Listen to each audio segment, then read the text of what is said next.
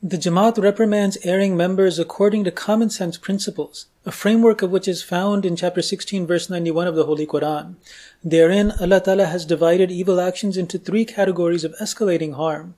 The first is described as fahsha, which is an evil action that only the person doing them is aware of. The second is munkar, an evil action that others see as well but are victimless crimes. And the third is baghi. These are public evils where others are harmed and influenced. So as a person's actions escalate through these categories, the need for disciplinary action increases. This is a principle we commonly observe in life. For example, if a student is daydreaming in class and not paying attention, he's hurting only himself. He's not distracting anyone else, because no one other than the teacher who is looking at the class can tell that he is distracted. The teacher has no urgent need to reprimand him and could just speak with him after class. So this would fall under the first category of fahsha. If a student puts his head down and falls asleep in class, then he would not only be hurting himself, but would indirectly be hurting others by setting a bad example.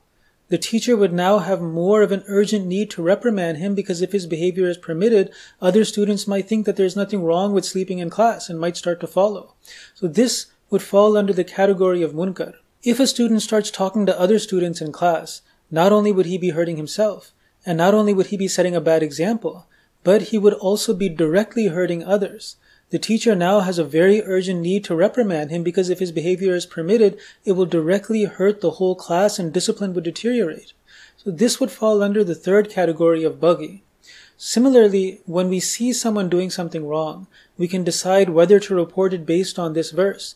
If it's something that affects only the person himself, it may be better to try and help him ourselves. However, if it's something that is having a bad effect on others or is reflecting negatively on the Jamaat, then it may be our responsibility to report it. So for example, the Jamaat has discouraged music and dancing because these are things that lead to a whole bunch of evils that become very difficult for a person to bring themselves out of and socially can become really harmful. Now, if an Ahmadi dances to music at home, then we could simply advise them that this isn't Islamic behavior. It's something that leads to things that go in a direction aside from the modesty and decency that Islam wants to take us to.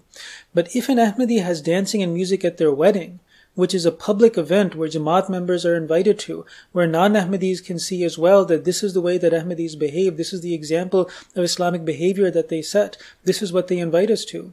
So if someone publicly does something that is wrong, if we don't object, if we don't leave, if we don't report what happened, then it can motivate other people to do the same and to think that it's okay. And it reduces the standard of tarbiyat that exists within the Jamaat of Ahmadis, and it can reflect negatively on the Jamaat. So this verse of the Holy Quran provides a simple but profound principle that we can use as a guide in such situations.